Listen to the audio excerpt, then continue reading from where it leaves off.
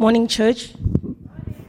Today's teaching text is 2 Kings chapter 5, verses 1 to 25, and I'll be reading from the ESV translation. It reads as follows. Naaman, commander of the army of the king of Syria, was a great man with his master and in high favor, because by him the Lord had given victory to Syria. He was a mighty man of valor, but he was a leper. Now the Syrians on one of their raids had carried off a little girl from the land of Israel, and she worked in the service of Naaman's wife. She said to her mistress, "Would that my Lord were with the prophet who is in Samaria. He would cure him of his leprosy." So Naaman went in and told his Lord, "Thus and so spoke the girl from the land of Israel."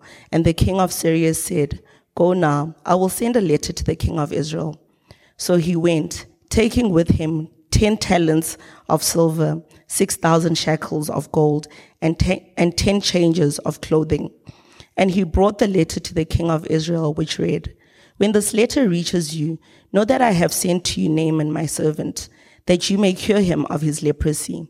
And when the king of Israel read the letter, he tore his clothes and said, "Am I God to kill and to make alive, that this man sends word to me to cure a man of his leprosy? Only consider and see how he is seeking a quarrel with me." But when Elisha, the man of God, heard that the king of Israel had torn his clothes, he sent to the king, saying, "Why have you torn your clothes? Let him come now to me, that he may know that there is a prophet in Israel." So Naaman came with his horses and chariots and stood at the door of Elisha's house. And Elisha sent a messenger to him, saying, "Go and wash in the Jordan 7 times, and your flesh shall be restored, and you shall be clean." But Naaman was angry and went away, saying, "Behold, I thought that he would surely come out to me and stand and call upon the name of the Lord his God, and wave his hand over the place and cure the leper. Are not Abana and Pharpar, the rivers of Damascus, better than all the waters of Israel? Could I not wash in them and be clean?" So he turned and went away in rage. But his servants came near and said to him, "My father, it is a great word the prophet has spoken to you. Will you not do it? Has he actually said to you, 'Wash and be clean'?" So he went down and dipped himself 7 times in the Jordan, according to the word of the man of God, and his flesh was restored like the flesh of a little child, and he was clean. Then he returned to the man of God, he and all his company, and he came and stood before him and said, "Behold, I know that there is no God in all the earth but in Israel. So accept now a present from your servant." But he said, "As the Lord lives, before whom I stand, I will receive none." And he urged him to take it, but he refused.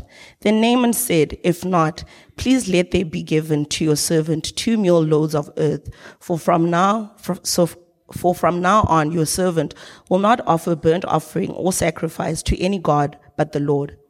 In this matter, may the Lord pardon your servant. When my master goes into the house of Rimmon to worship there, leaning on my arm, I will bow myself in the house of Rimmon. When I bow myself in the house of Rimmon, the Lord pardon your servant in this matter." He said to him, "Go in peace." But when Naaman had gone from him a short distance, Gehazi, a servant of Elisha, the man of God, said, "See, my master has spared this Naaman the Syrian, in not accepting from his hand what he brought. As the Lord lives, I will run after him and get something from him." So Gehazi followed Naaman, and when Naaman saw someone running after him, he got down from his chariot to meet him and said, "Is all well?" And he said, "All is well. My master has sent me to say, there have just now come to me from the hill country of Ephraim 2 young men of the sons of the prophets. Please give them a talent of silver and 2 changes of clothing." And Naaman said, "Be pleased to accept 2 talents. And he urged him, and tied up 2 talents of silver in 2 bags, with 2 changes of clothing, and laid them on 2 of his servants, and they carried them before Gehazi. And when he came to the hill, he took them from their hand, and put them in the house, and he sent the men away, and they departed. He went in and stood before his master, and Elisha said to him, "Where have you been, Gehazi?" And he said, "Your servant went nowhere." But he said to him, "Did not my heart go when the man turned from his chariot to meet you? Was it a time to accept money and garments, olive orchards and vineyards, sheep and oxen, male servants and female servants? Therefore, the leprosy of Naaman shall cling to you and your descendants forever. So he went out from his presence, a leper like snow. This is the word of the Lord. Thank you, Connie. That was a great job. Wow. It's really impressive. Whenever someone asks you to read 27 verses from the Old Testament, it's an uphill battle, but you did amazing work. Thank you for doing the effort and serving us in that way this morning. A very obscure passage in some way, a long passage in another way. We're going to be in here for probably 5 hours, so cancel all your afternoon plans. We're going to take time. I'm just joking. We're going to run through the story. It's an amazing story. In Afrikaans culture, it has an amazing comment we use a lot, van waar gehasie, from where did you come gehasie? It's something that's always been in my mind, and as I did my Bible training, it was so amazing to read this passage and what it's actually about. So something that's really special to me and something that I hope would mean something to us this morning as well. But we'll talk more about that now, and I want to ask God to speak to us this morning, more importantly than anything else. So let us pray and ask that God do that this morning. Heavenly Father, thank you for your word. Thank you, Lord, that it's living and active.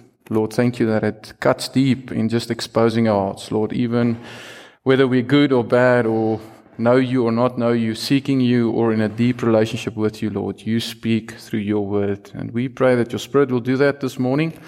Lord, thank you that we can sing your praises, that we have the freedom to worship. We think of the church in Ukraine under tremendous persecution at this moment with just a war. We think of Russian churches. We think of churches all over the world. We think of the terrible things that happened in Nigeria this week, of Christians being killed in a stampede, Lord. We think of so many bad things where it's really difficult to worship you, Lord. We have so much privilege, Lord, to sit here this morning, drink coffee, and have time to reflect on your word as we continue to live this side of eternity, Lord. Please lead us, speak to us, and give us light and hope to where you've called us, Lord. I pray that in your mighty name.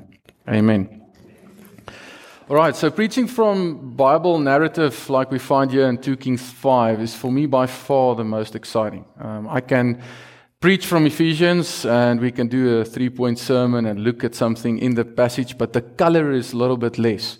And the beauty of just Bible narrative and how we have our Old Testament was that it was a narrative communication of a story that was always told. So a true story, but people did that by telling it to one another. So there's always color and in the way that they explained it, the narrative, and there's markers that show us the main points. So it's so much fun to just look at it, but then not just fun in the element of linguistics, but then also of just how special it is how God worked in his people's lives. There's a specific narrative that happened here. Naaman really was a commander of Syria. Israel was really still there where they are. The Jordan River is still there. It still is a small river. All these things are still true, and we have an small view of how God worked in his people's life in a specific time and place. So therefore, it's a great excitement for me to preach us through this historical narrative. It's not just a story, but it's factually true, and it's something that God speaks in and through us in his dealing with people. So as our question of the day led us into this passage, I'm sorry for the Liverpool fans, as Lesego has seen. I could pick up he's a little bit flat this morning, and now I know why he was a little bit flat, is that his team lost last night, probably stayed up till quite late. So yeah, sorry about that. But this passage that we're going to look at today is having many truths woven into it, but the primary thing is just this upside-downest way of how God works in our world, the way that the world does not work, the surprise of the insignificant people, and the way God uses that to glorify himself through his people for their flourishing. In the world, you need to perform in order to be accepted, to be approved. But in God's kingdom, it works in a different way. The focus is on God, and His ordinary means that He works through His people so that the focus can be on Him. We cannot say, wow, this person was special, therefore God used him. No. God uses ordinary people to administer His means and goodness, as we will see. All right, so context in our story this morning. All right, Syria at this time in world history was a force to be reckoned with. Okay, they were already dominating Israel in battle.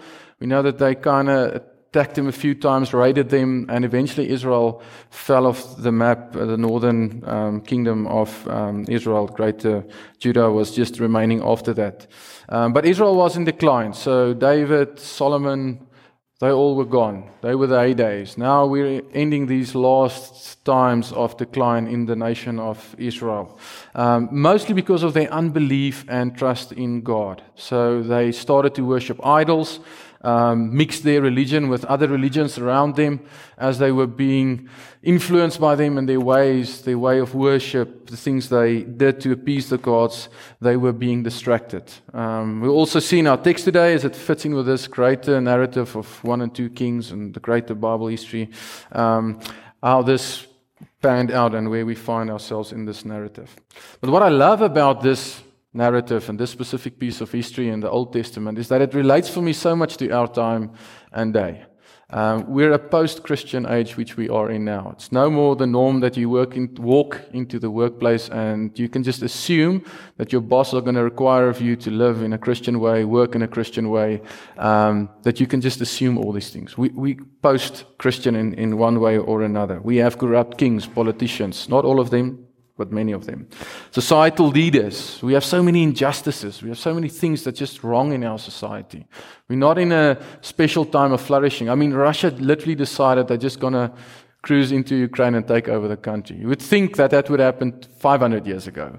But it happened now in this time and age that we're living in. So crazy times that we live in, and it's so similar for me to what we find in this narrative of 2 Kings 5. The big idea that I want us to see this morning is that the grace of God cannot be manipulated. All right? We cannot manipulate the grace of God. It can only be humbly accepted. All right, that's the big idea I want us to see. It's going to come in 2 parts, as Connie has read for us perfectly this morning. We have part 1, Naaman receiving the grace of God through the evangelism of this little Israel girl, and then Gehazi abusing the grace of God by exploiting this work of God in Naaman.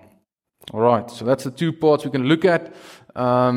If you have your Bible with you, please open it up. No, I'm not doing that. It's a guilt trip. Many of us carry our phones, so keep your phone. I'm sure you won't be WhatsApping or doing other stuff. But I really believe that God's active word would speak with us, and because it's such a long narrative, it's really helpful to just stick with me through it and just keep to the main idea of what's going on, that we don't get lost into the details. So, who is Naaman? Verse 1 tells us that Naaman was a commander of the army of the king of Syria. Like we said, they were heavyweights as a nation. All right, they were winning because of conquest, command and conquer. They were not like Russia struggling to take over part of Ukraine. They cruised in, they took over, they flattened everything in front of them, and they were just expanding as a nation. They were steamrolling everyone in their way. But Naaman was not only leading this mighty army, but he was obviously in high favor with his master, the king of Syria. I mean, if you're successful as this commander, it was the main way of conquest and growing as a nation was through this conflict and winning conflicts. So Naaman was a very important person because he could command an army and not just do it all right, but he was doing it really well. They were winning. They were taking over who was in front of them. And then we get this funny comment from the writer where he says, the Lord gave him victory. It's a crazy idea. We'll come back to this statement. But it's somewhat as a judgment on God's people for their unbelief in God. But then the writer says he was a man of valor. He was courageous, bold, the guy leading from the front. All right, he was not that commander sitting on his horse in the back and telling his people to go and fight. He was the guy when everyone was running away from the conflict, running to the front and flattening everyone who was in front of him. All right, this real man's man leading from the front. And then the writer makes this crazy statement. He was a leper. All right, what a shock. probably one of the most powerful leaders in his era, but he was a leper. Now, leprosy was a common illness in Old Testament times. It was a nasty, transferable skin disease that was considered as an impurity from most religious standpoints. So from wherever you would look at it, people would just say, wow, you're cursed. If you have this illness, there must be something wrong with you. All right. Similarly, in what we find in Leviticus 13 and 14, God's people also saw this as an impurity, something making you spiritually unclean. That there's something wrong with you. You're sinful. You're not allowed to be in our fellowship here. You have to be removed from us. You find in the New Testament times, in Jesus' time, as he was coming on to his ministry, that people who were leprous in modern day Israel were living in caves. They were completely removed from society so that they don't spread this uncleanness, because they were considered unclean spiritually. So try to imagine teenagers' skin problems, but then put on that like a zombie apocalyptic, just zombie-like crazy skin disease, all right? It's nasty. I wanted to show you pictures, but then all of you would have cancelled your lunch plans because it just make you feel bad, okay? It was really nasty. It's not like you would walk around here with leprosy and you don't pick it up. It's like you'll see it like an eyesore, no pun intended, but it's nasty, all right? So now try and imagine this poor commander, okay? He's leading one of the wealthiest, powerful armies in the world, and he has this nasty skin disease that everyone can see. He's like a real sore eye to look at. Maybe that was part of his effectiveness. He would just run to the front and then everyone runs away from him.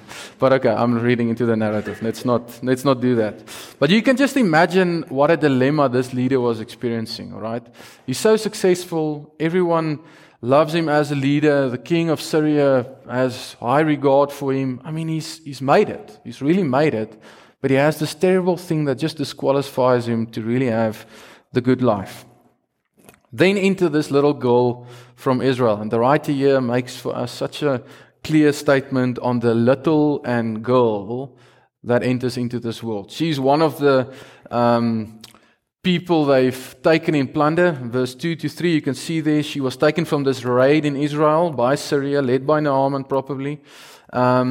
And as part of the spoils, she would go back to then Naaman and then end up working in his house, serving Naaman's wife, working in his service. Imagine Downton Abbey, all right? Probably a massive house, massive amount of servants, and she's one of these. Helps her dress in the mornings, take care of all her going wherever she's going, helping with ITs, all those type of things. She's working in the background, all right? Servant girl, little girl, serving in this mighty Naaman's house, all right? She obviously picks up as she's serving there that this is a big thing, all right? Naaman has this terrible skin disease. It's not right. It dominates a lot of the conversation, trying to look for healing, trying to look for outcome from this nasty illness that she has. And then she makes this amazing statement of faith, and she says, and points this mighty man of valor to this prophet who is in Samaria. He, the prophet, would cure him of leprosy, in verse 3. This little girl confronts this powerful man and tells him, you need to see the prophet in Samaria. So don't miss the irony of this man of valor and this little girl. The writer is really rubbing it in our faces now. And then we get to our corrupt kings who's leading at this time. So Naaman in verse 4 immediately goes to his king and pleads to send him to Israel. The king, very excited of just this possibility of healing, sends Naaman immediately to find any form of healing from this terrible disease. He obviously believes that will help his PR. Imagine if you're leading an army or you have an army with a guy with a terrible skin disease. It's not really helping, all right? You guys are following. This is crazy. He wants this guy to be healed. So he sends him to Israel to be healed from this disease. But now you must understand, Syria worship their own god, Rimmon. So they're already intermixing their faith and saying, go to this land of Israel. I know they worship their own god, but let him try and heal you. So things are very corrupt and broken at this stage. Then we get to the king of Israel in verse 7. He tears his clothes and says, am I God to kill and make alive? See how he's seeking a quarrel with me. One would at least think that the king of Israel would find himself in a position to say, let's just go to the prophet of Israel. But he makes it all about himself, and he probably thinks that the king of Syria is just trying to send Naaman so that he can command and conquer them again, raid them, come into his kingdom and just take things away from them as well. So things are really broken. It gives us a glimpse of this greater narrative of how God's people are just deteriorating because of their unbelieving king, how the kings around them are intermixing their faith. But thankfully we have Elisha, the true prophet of God in Samaria and Israel. So true prophets like Elisha were uniquely called by God to speak to the nation of Israel and call them to repentance and faith in God. So they were like these pointers, people calling people back to God, people of God, leading them and being a mouthpiece for God, and then also for people interceding before God as well. So they were this unique office that God gave to the prophets in Israel. So Elisha calls Naaman to come to him so that he will realize there is a prophet in Israel. So we see that in verse 8, how he calls him to come to him. And Elisha sends him away with a commandment in verse 10 to go and wash himself 7 times in the river Jordan. Naaman is shocked. He can't believe it.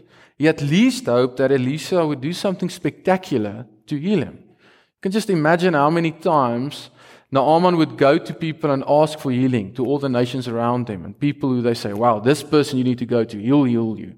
And the amount of special things he had to do. We know this in our culture, right? How many funny things you must do in order to be really healed. You know, there's this little thing or that little thing you need to do. And it's sometimes very impressive, but it just doesn't work. So Naaman is really discouraged. He just hopes at least Elisha would firstly come to him in person. It's striking there how we see in verse 10 that he sends his messenger to just go and tell Naaman. He don't even go himself.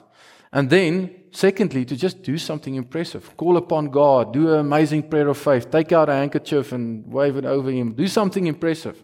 Nothing of the sort happens. Naaman just says, go and, Elisha tells him through his messenger, go and wash yourself 7 times in the river Jordan. Now, I had the privilege to be there myself. Don't think of the Vaal or the Orange River, right? Don't think of the mighty Limpopo. You must think of something like the minute Yukskay River, right? We don't even know when we drive over it with the N1 anymore. You know, it's small, it's not impressive. It's a river, it exists, but it's not nearly as impressive as the amazing rivers that Naaman is used to, where he's from. These mighty rivers that he mentions. He can at least go to the Abana or the Parpar that he mentions there. He says these rivers are so big, they're more than all the water in all of Israel, which is somewhat of a desert place. So why do you want me to go to this stupid river that you're commanding me to go? And he turns away in anger. Verse 12. He just say, this is not for me. Luckily, his servants calls him to reconsider.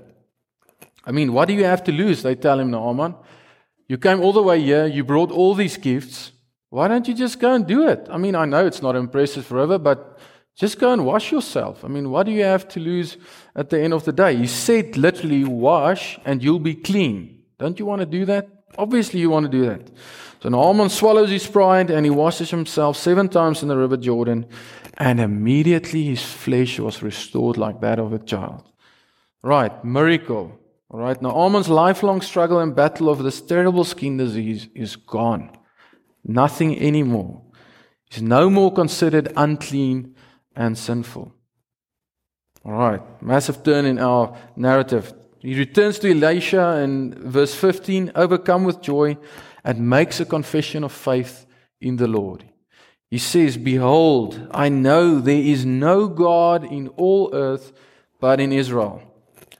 But Naaman still doesn't understand how God's grace works.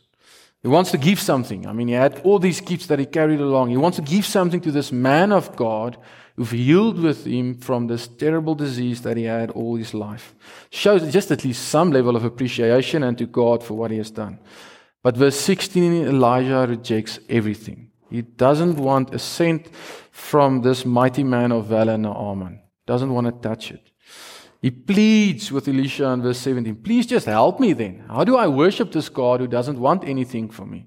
I'm so used that I need to perform and give something to Rimmon where I come from, the master king that God that my master serves. Help me, how do I worship him? And then somewhat of a way they figure out in how this true repentance of Naaman should look like. Taking a piece of this earth back to where he's going as a symbol, sacrificing to the true God, and resting in what God has done. And Elisha blesses him in verse 19. Go in peace, proving of his worship and repentance. What a great story. This mighty man of Naaman came to faith from a foreign nation that has afflicted Israel, but he is believing this gospel and repenting in light of that. But then enter Gehazi. What a crazy story. Just as Naaman leaves overjoyed, Gehazi, the servant of Elijah, who probably gave Naaman this original message in verse 10, chases him in from behind, runs after him. Verse 21, Naaman stops as he sees Gehazi running toward him. Gehazi spins a story to Naaman. He says Gehazi, Elisha, received visitors and they would need to host them as the custom goes. As these prophets' children come to visit them, they need to host them. They need to give them some gifts. And Naaman is just overjoyed. I mean, yes, for sure, God changed my life. I mean, at least I can give you something. And he gave him pieces of clothes, a little bit of silver. And as Gehazi gets home in verse 25, he bumps into Elisha and he asks him, where have you been, Gehazi? Waar, Gehazi? He denies it and he says, I went nowhere. Your servant went nowhere.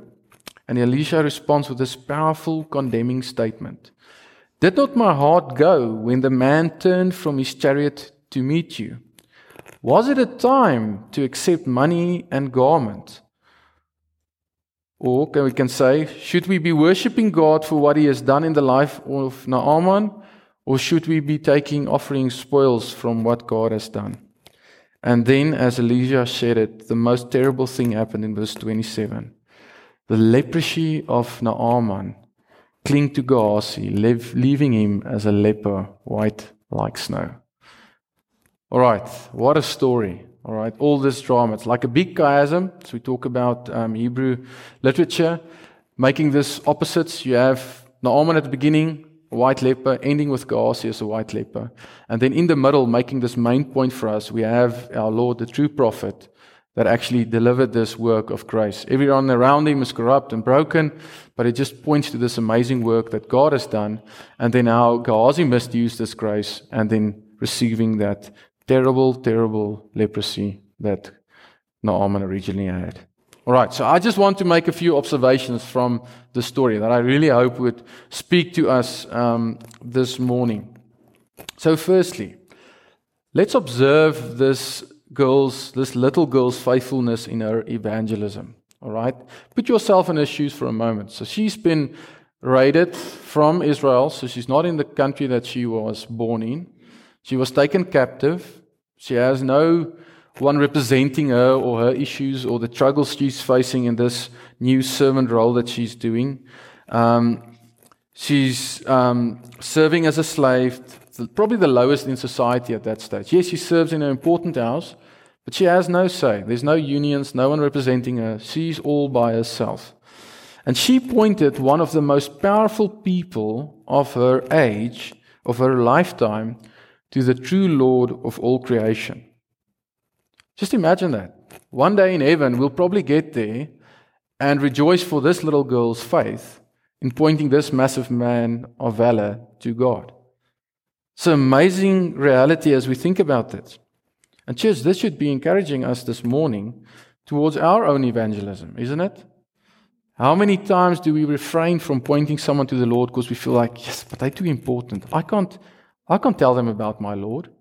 But isn't this exactly the way that God works in and through us?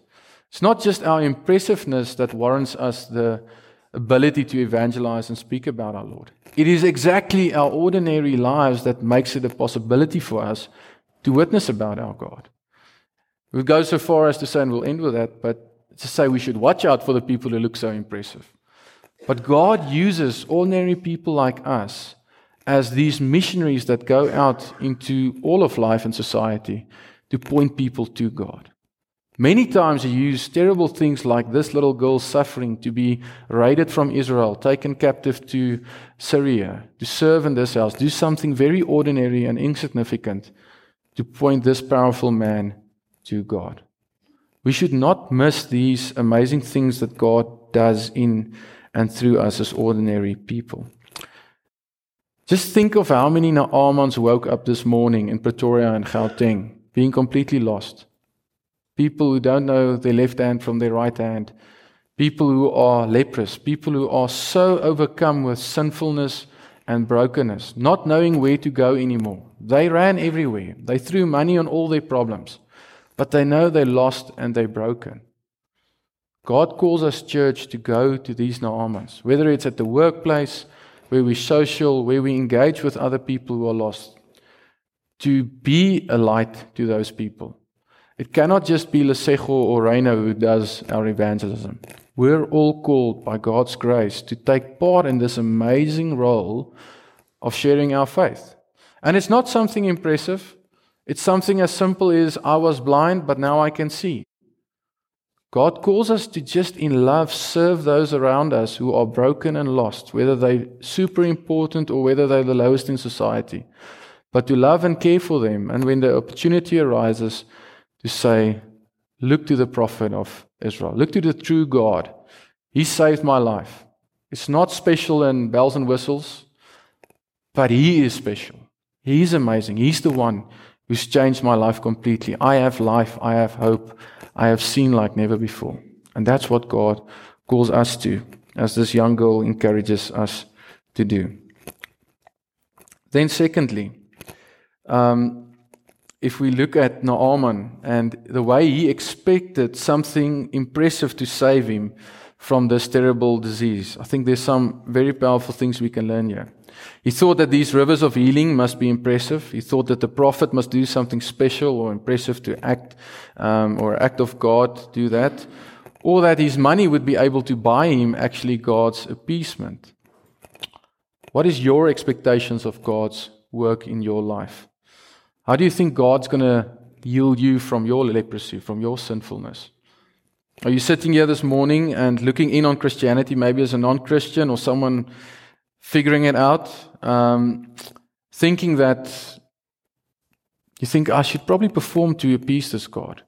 But I hope and pray that Naaman's conversion would shed some light for you on how true faith and repentance works like. The Lord uses ordinary, horizontal means to save His people. Why does He do this? So that He, the Savior, can be glorified. It's not our good deeds, our performances, the people we know, your status in society, that means anything before God. It is the God in whom you trust, the prophet, the weightiness of that person that saves you. It's not on a horizontal level. If I tell you as an illustration, I am appointed as the new CEO of RMB or a big bank or business, and I studied an MBA at Oxford, you would say, Peter, yeah, it's probably a good chance that you would be the CEO. I mean, you have this wonderful degree. But if I tell you I'm the new CEO and I hardly have education, you would say, wow, that's impressive. You didn't use anything else to achieve this role. You were actually impressive. So you see what this bad illustration is trying to get across. God glorifies Himself through ordinary people so that He would look good and that we will find our hope and light in that. Christians, do we believe this? As the Church of God, do we really believe that God works in these ordinary ways to do amazing things in our lives? If we truly get the heart of this passage of Scripture, we'll be confident in our Lord's saving work in and through us, that our outer performances won't dictate the way we think or feel about our spirituality. So I've been hardly married for a year, and it's done some special things to me, being married. There's a level of selfishness that I discovered that I had never thought existed. A way that you just figure out how much you really actually just live for yourself. And many other things might have happened in your life as a Christian that you just get overwhelmed with just how broken and sinful you are. This passage should be greatly encouraging for us this morning, that our Savior don't save 50% of our brokenness. He saves all of it, and He saves mightily and powerfully, even though it does not look so impressive for you. There's no sin that He leaves unforgiven in your life. He saves it completely. He takes the leprosy away completely. Yes, I still battle with sin. I still battle with my own brokenness. But I know my prophet saved me perfectly. My Lord has perfectly lived the life I couldn't live, died the death I couldn't die, and overcome sin and death so that we can find life in our Father. It should be a great encouragement for us this morning if we feel overwhelmed with sin and just our own brokenness in our relationships and living this side of eternity. We never graduate from the gospel. That's the amazing truth of Christianity. This power of the gospel is the thing that you need to be saved, but it's the thing that you continuously need in order to be saved. All right? The same good news that initially saved you needs to continually sustain you as a Christian. A very simple but profound truth of the gospel. And then thirdly, we're getting to the end here. Gehazi misused the grace of God in Naaman's life and became a leper. How many curses aren't coming from the wolves and sheep clothing in our society? Let's just think about it. I didn't want to Google it last night, but if you Google something like church leader exploiting church, or church leader making people drink petrol, or church leader making people eat, like whatever. We literally had a guy before COVID, a white Afrikaans guy, so it's not just in black culture, who thought that he was the Christ here in Pretoria. And he led an amazing ministry. It was massive. There's so many sheep in wolves' clothing around us. It is something that is almost unbearable. It's all over the world. There's so many people who are going to receive a curse, eternal damnation, because of this heresy and lies that they are spreading. Now, we should not rejoice that God's going to do that. I know many of these ministries might have hurt us in our past. We might have been hurt by that. But God's going to judge it perfectly one day. And in the meanwhile, we should pray that God would really do something in these people's lives, that they would return back to the true God and the true gospel, that we pray for them. But we need to pray for our leaders as well. We need to pray for Lesego and Reino, that God will continue to keep them to the true gospel. Many of these false prophets started out really well and then just missed it along the way and got distracted and weren't really the true people of God. Brothers, what Lesego and Reino are doing as leading this church is an amazing burden that they're taking on themselves. It's a massive spiritual warfare. The devil don't leave you alone when you are doing something like they're doing. Leading the church. All church leaders we know, we should continue to pray that they will remain faithful in their service to God. That they won't be tempted like Gehazi. Gehazi came from the church. He was a leader. He was a prophet considered serving the people of God. And he got tempted and led astray. So let's continue to pray for our leaders. And then, this does not dismiss Christianity's legitimacy. Think about this. The fact that there are sheep in wolves' clothing actually testifies that there is this battle between goodness and evil, that there is these people who would distract the people of God from the true gospel. So we should be awake as the people of God, assess what we learn, assess what we read, the Christian books we read, the podcasts we listen to, the sermons we listen to, the people we aspire to, that we assess whether these people are teaching us the true word of God, something that we should continually do in our lives. All right, and then I'm finishing with this. Consider your prophet. Consider Jesus the true prophet who does not die like Elisha. He does not live on this earth anymore. Jesus still lives. He never died. His office of prophet will never end.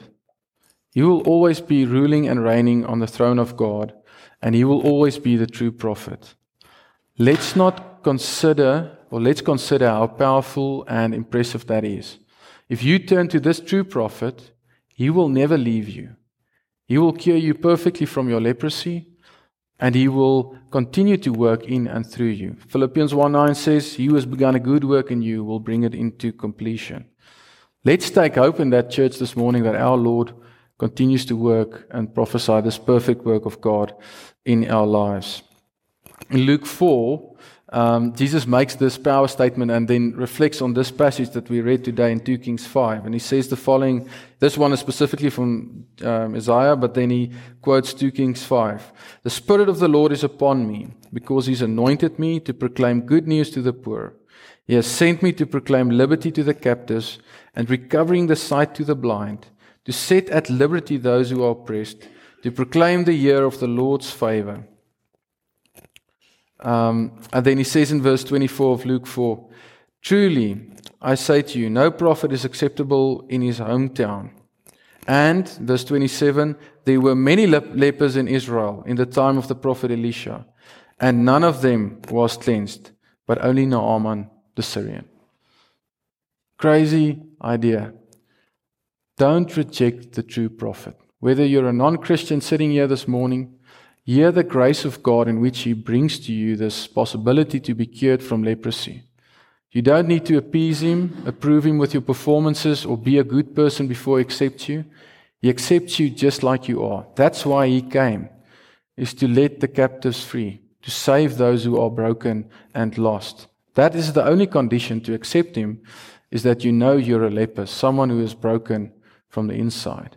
And then for us who maybe have been walking and journeying with the Lord for a while as His church, as His children, let's continue to look to our prophet. Let's not mix our Christianity with performance and how we must appease God. Let's rest in this perfect work that Christ has done as the true prophet that sits on the throne and that intercedes for us before the Father as our leader and Savior. Let us pray. Father, thank you for this amazing story of 2 Kings 5. Lord, we acknowledge just how much of our own hearts we see in this passage. Lord, in so many ways, we're like Naaman who wants to perform before you so that we can be accepted and washed clean of our sins and our brokenness, our failings, the things that overwhelm us. But Lord, that's not the true gospel. You call us to look to you in faith. And thank you that the gospel is so simple. You don't require of us to know someone or pay something that we don't have. But you just want us to acknowledge that we're leprous, Lord. We're sinful of nature, Lord. And that you had this perfect life and perfect gospel that saves us. Lord, I pray that for each one of us, whether we are far of knowing you, whether we have a lot of things that still makes us skeptical, Lord, or whether we are believers that have been following you for a long while, Lord, I pray that you continue to point us to yourself. Help us to see Jesus. Holy Spirit, may you continue to use us as instruments in your hand as you expand your kingdom, Lord. Help us to see the Naamans in our lives, people who are lost, who are close to us. Lord, may we not be so caught up in our own worlds and our own struggles that we don't see those people. Give us the faith of the little girl that will see those people, that our hearts would be broken for them, that we would point them to you, Lord, the true prophet. Please, God, may you use us in those small manners. May we see the privilege thereof and the importance thereof. We might be overwhelmed with suffering this morning, Lord, and not see these people. Please lift our eyes up to see these people around us. And use us, Lord, as a small, insignificant people to be instruments in your hand. We pray that in your name. Amen.